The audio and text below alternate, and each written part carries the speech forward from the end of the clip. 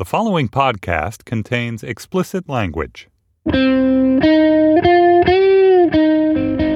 It's Wednesday, June 15th, 2016. From Slate, it's The Gist. I'm Mike Pesca.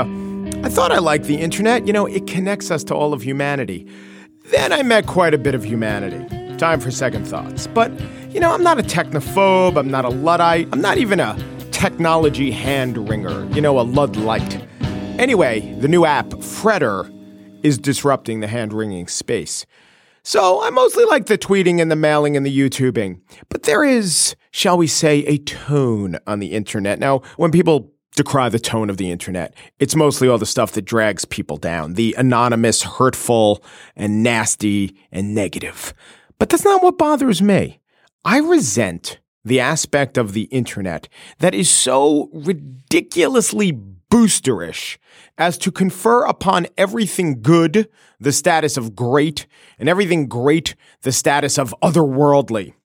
People complain about comment boards on the internet and that it's marked by reductum ad absurdum, that eventually everyone's reduced to the absurd. But I see on the internet, in tweets and on posts and in comment boards, elevationum ad absurdum. Everything's elevated to an absurd degree. For instance, let's take Louis C.K. I love Louis C.K. I've loved him since the 90s. Here, Mike shows his Louis C.K. bona fides. I've seen him live half a dozen times. I like the TV show Louis. I got indignant when people got indignant about his SNL monologue. I've hunted down all his Howard Stern show appearances. I like Louis.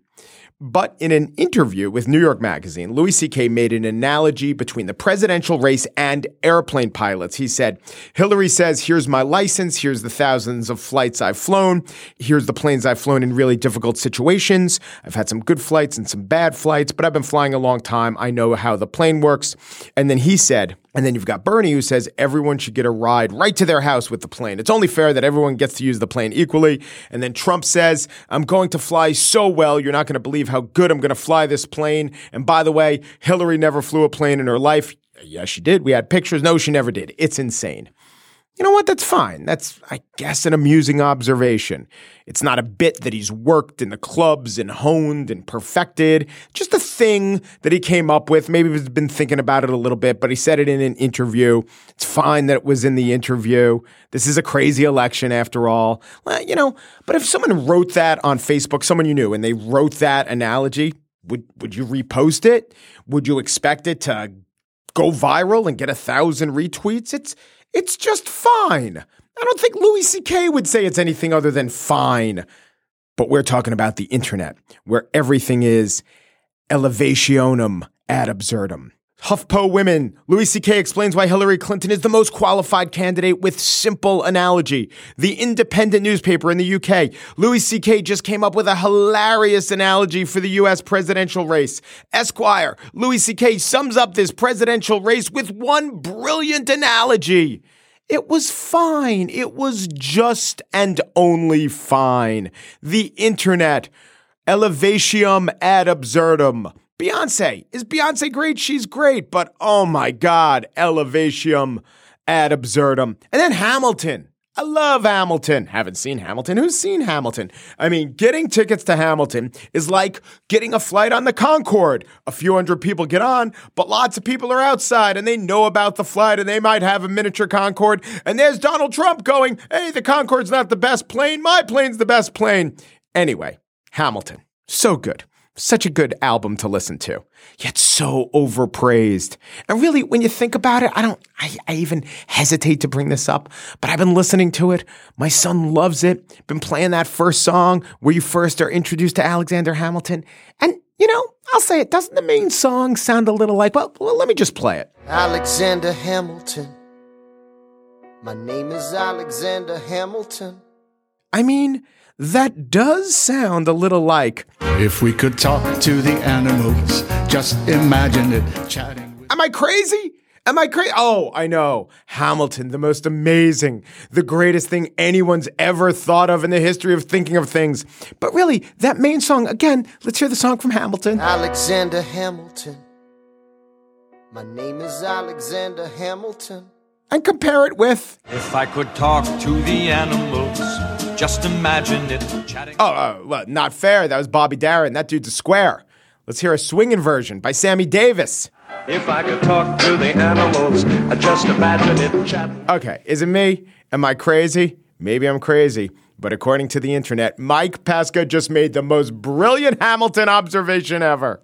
On the show today, the brilliant observations keep coming. In the Spiel, I rank Donald Trump's most ridiculous statements, a cross-generational comparison. But first, are you an owl? Are you a lark? I happen to be an emu, but that gets us no closer to answering the eternal question. Chronotypes, are they bullshit?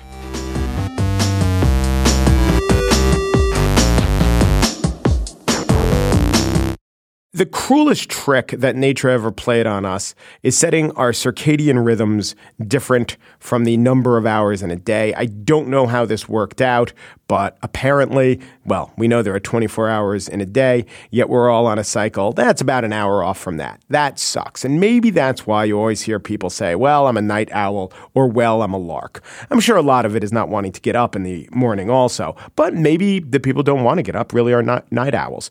The technical, I don't know if it's technical, but the fancier term for this is chronotype.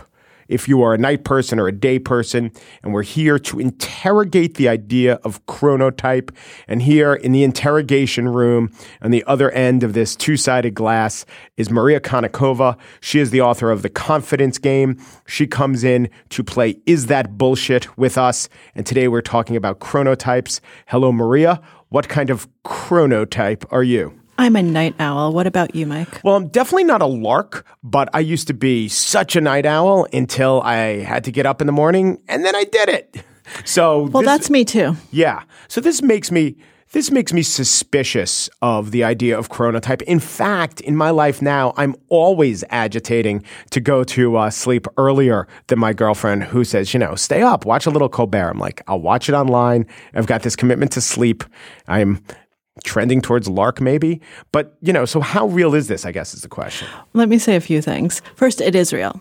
So people do have chronotypes that are genetically determined, and it's very easy to find out what yours is. Secondly, chronotypes change over time. They shift a little bit.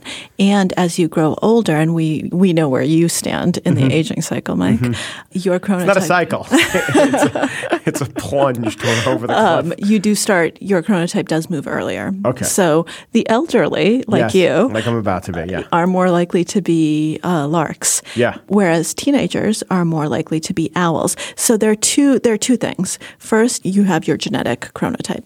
And second, you have age-related changes within that chronotype. So someone who's a total night owl will probably never become a lark completely, but the chronotype will shift a little bit. I'm not a lark in that. I don't wake up a singing and a flutter, but I can wake up now, and I do. Well, so get some coffee and I'm okay. Here's a test for you. Yeah. Go away for a week by yourself without your kids or your girlfriend. Yeah. Okay, that's step one. And then go to bed when you feel tired and wake up without an alarm, and do that for a week and see what happens. How does your body naturally wind up? That's your chronotype. That's the way that anyone who's listening can test their chronotype. Just quit your job and go away for a week. I tried to do that, but the Indiana State Correctional Facility was not allowing me just to set my own schedule. Yeah, it's the only way I know of to go away without kids and girlfriend and jobs. Yes. So people do adjust. You have to, especially if you're a night owl, because society is built for larks. Larks are much more actually able to take advantage of a lot of things because they're internal rhythms are aligned with when they actually need to wake up versus go to bed. For owls, it's a constant struggle because you are always fighting against that. But if you take that away, people will naturally gravitate back to their original chronotype. Now, we say natural, but isn't so much of it determined by light, by unnatural light, and by blue light from devices? I mean, absent this, wouldn't most of these people who say they're owls be going to bed? Like, put it this way, wouldn't they be thinking of midnight as midnight? No. So it actually ends up that about 40% of people genetically are night owls. So researchers have identified different genotypes for night owls versus larks. So we actually know that there are genes that control the length of your sleep cycle and how exactly your sleep cycle is regulated. So yes, there are circadian rhythms. That's different. So circadian rhythms are very similar for everyone because those are light dependent. And what happens with that is you have something called, so how tired you are is actually dictated by multiple factors. And one of them is your if you're chronotype. watching the PBS NewsHour. Yes, exactly. Yeah. One of them is your chronotype, but one of them is homeostatic drive. And what homeostatic drive says is the longer you've been awake, the more tired you are. And so if you are a lark, this is why society is built for you, because society is actually, it makes sense to have, things happen during the day and people to wake up when it's light. And so for you, those two things are completely aligned because you wake up when you would naturally wake up, and then you get more and more tired as your body is telling you, as your chronotype is saying, yeah, we want to go to bed now. So those things are actually totally aligned and you're good. So then you go to bed, when it's dark and all is well. For night owls, those two things actually end up fighting against each other because you're awake longer. And so your homeostatic drive is saying, okay, guys, time to go to bed. But your chronotype is saying, no, I don't want to go to bed. I'm feeling very active. And so there's a tension there. Yeah. But do larks and owls need the same amount of sleep? Yes. But they just don't get the same amount of sleep. Right. The owl's like, exactly. I'm ready to party. Exactly. Which is a majorly problematic because we've talked before about the importance of getting enough sleep and how bad it is not to, and how we don't realize the signs of fatigue because we get used to it. But night owls really are disadvantaged. You're not functioning as well. You do function better at night, even if you get used to waking up in the morning. I have some good quotes from Ben Franklin, early to bed, early to rise. Yeah. I know that one. We've got Aristotle, rising before daylight is to be commended. It is a healthy habit. You've got a lot of moralistic judgment about people who are night owls. We really get the short end of the stick. Yeah, but all the stuff about being fun and cool is about only the nighttime. I believe there was a Steve Winwood song to that effect. So you have Aristotle on the one hand and Steve Winwood on the other hand. Let that be your guide. I'll go with Steve any day. Yeah, exactly. Which one did a commercial for Miller High Life? Exactly. Yeah, but it's not an ideal situation. And what ends up happening because of the age differences is not only is society a lark society rather than a night owl society, but think about start times for kids when they should be getting the most amount of sleep. The people who are the night owliest of the night owls, teens are basically all night owls. They're almost vampires. Yeah, they're basically vampires. Yeah, that's a good way of putting it. I read Twilight. So if you're forcing them to wake up at a time that for their body is like waking an adult up around 3 or 4 in the morning. And there's a theory that we have overdiagnosis of ADHD right now because the symptoms of being overtired in children mimic the symptoms of ADHD because you can't pay attention, you're hyperactive because your body is trying to compensate. And so a lot of these kids who people think have attention disorders are actually just sleep deprived. Yeah, if we know one thing about owls, they could concentrate on, say, a field mouse for a long time before swooping. Absolutely, but only as long as you let them sleep during the day. Now, we talk about larks and owls. What we're talking about is essentially the nocturnal or the diurnal. What I strive to be is crepuscular, which is, of course, around dusk or dawn. And I recently found out that if you're mostly dusk motivated, that would be, after sunset, you're vespertine. And if you're mostly dawn dependent, that's matutinal. I learn something new every day. Yeah, so the adult firefly is a crepuscular beetle because it's more of a twilight bug. Think about when the light goes down and the fireflies come out. So what are you? I'm crepuscular. So you're a firefly. I'm a firefly. I'm very robust. I'm a muscular crepuscular, just so you know. All right, so let's play the Is That Bullshit, Is That Firefly Shit game, and we'll ask chronotypes. Are they bullshit? No, they're not. People who say they're owls probably are owls, and people who say they're larks, screw them. Maria Konnikova is more owly, but trending towards the lark, aren't we all? She is the author of The Confidence Game, and she joins us to play Is That Bullshit? Thank you, Maria. Thank you, Mike.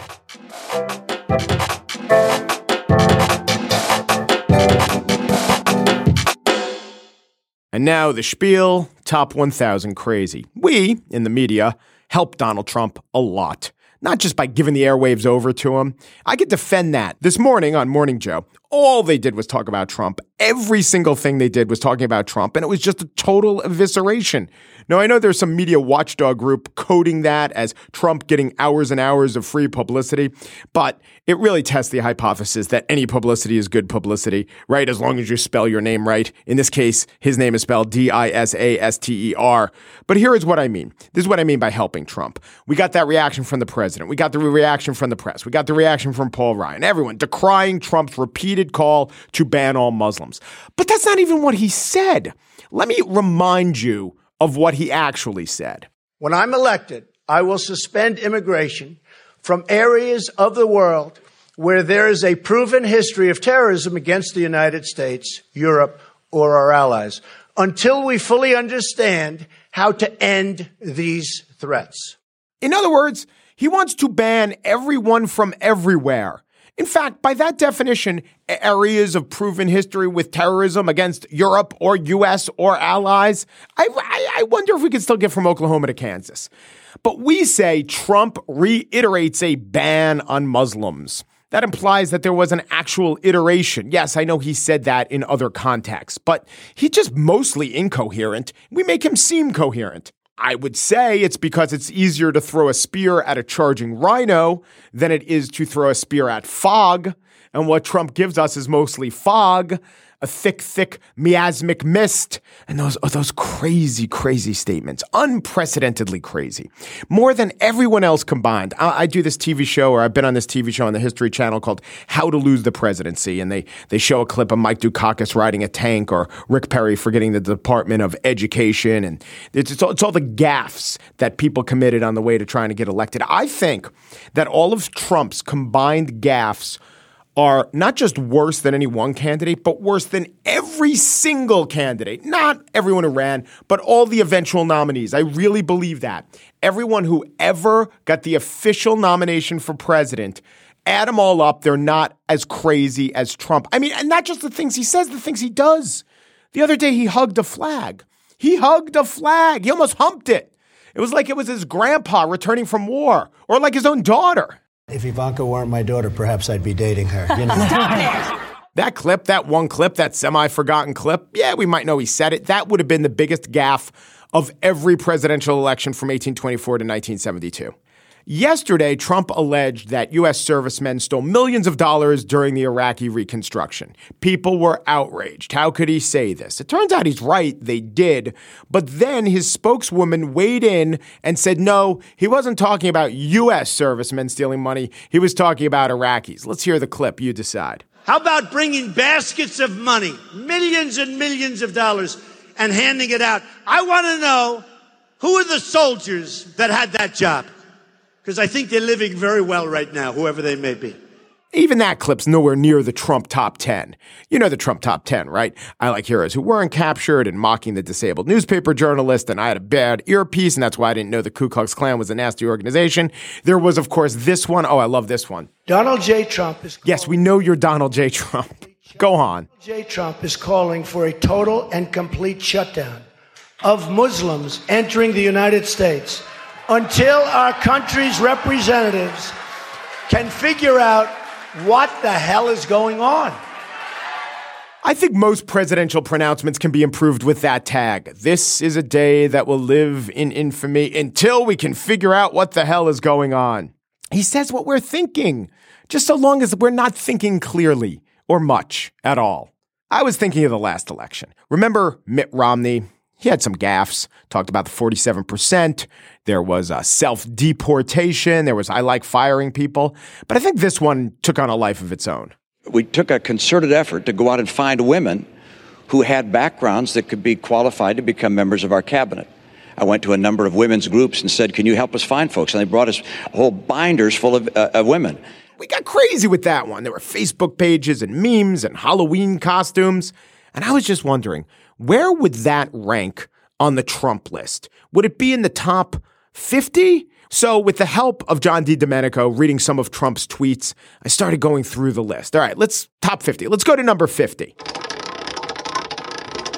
Do you believe in punishment for abortion? Yes or no, as a principle? The answer is that there has to be some form of punishment. For the woman? Yeah, there has to be some form. Oh, God, Binders Full of Women doesn't even touch that. Let's go down. Let's go way down the list.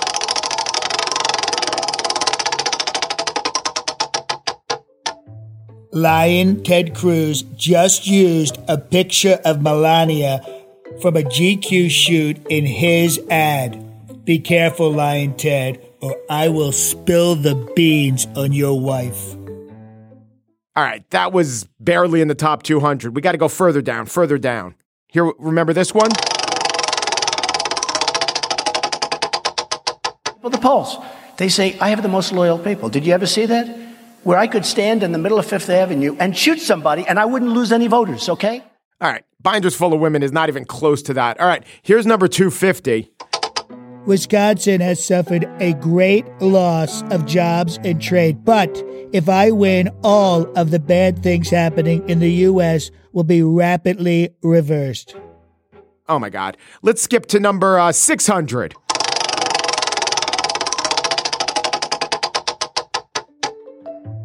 Isn't it a shame that the person who will have by far the most delegates and many millions more votes than anyone else, me, still must fight? All right. Here we go. We're now at number 943 of the list. But if you go to various places in California, wind is killing all of the eagles. You know, if you shoot an eagle or you kill an eagle, they want to put you in jail for 5 years. And yet the windmills are killing hundreds and hundreds of eagles. One of the most beautiful, one of the most treasured birds, and they're killing by the hundreds and nothing happens. So wind is, it's a problem. Yeah, this is where we slot it. By the way, PolitiFact checked it. It's mostly wrong, a big overstatement. So it was inaccurate. Like, why is he talking about windmills killing eagles? So that is ridiculous Trump quote, 943. And I believe Binders Full of Women would slot in right under that. So we've established where we are on the Trump index. Had Trump said Binders Full of Women, it would indeed be in the top 1,000. Of course, let's remember, there are still 5 more months of campaign to go.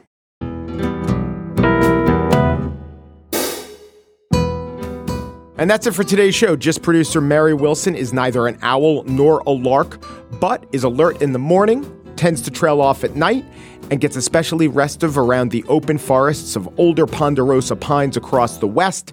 She is a pygmy nuthatch. Steve Lickteig, executive producer of Slate Podcasts, is definitely an owl.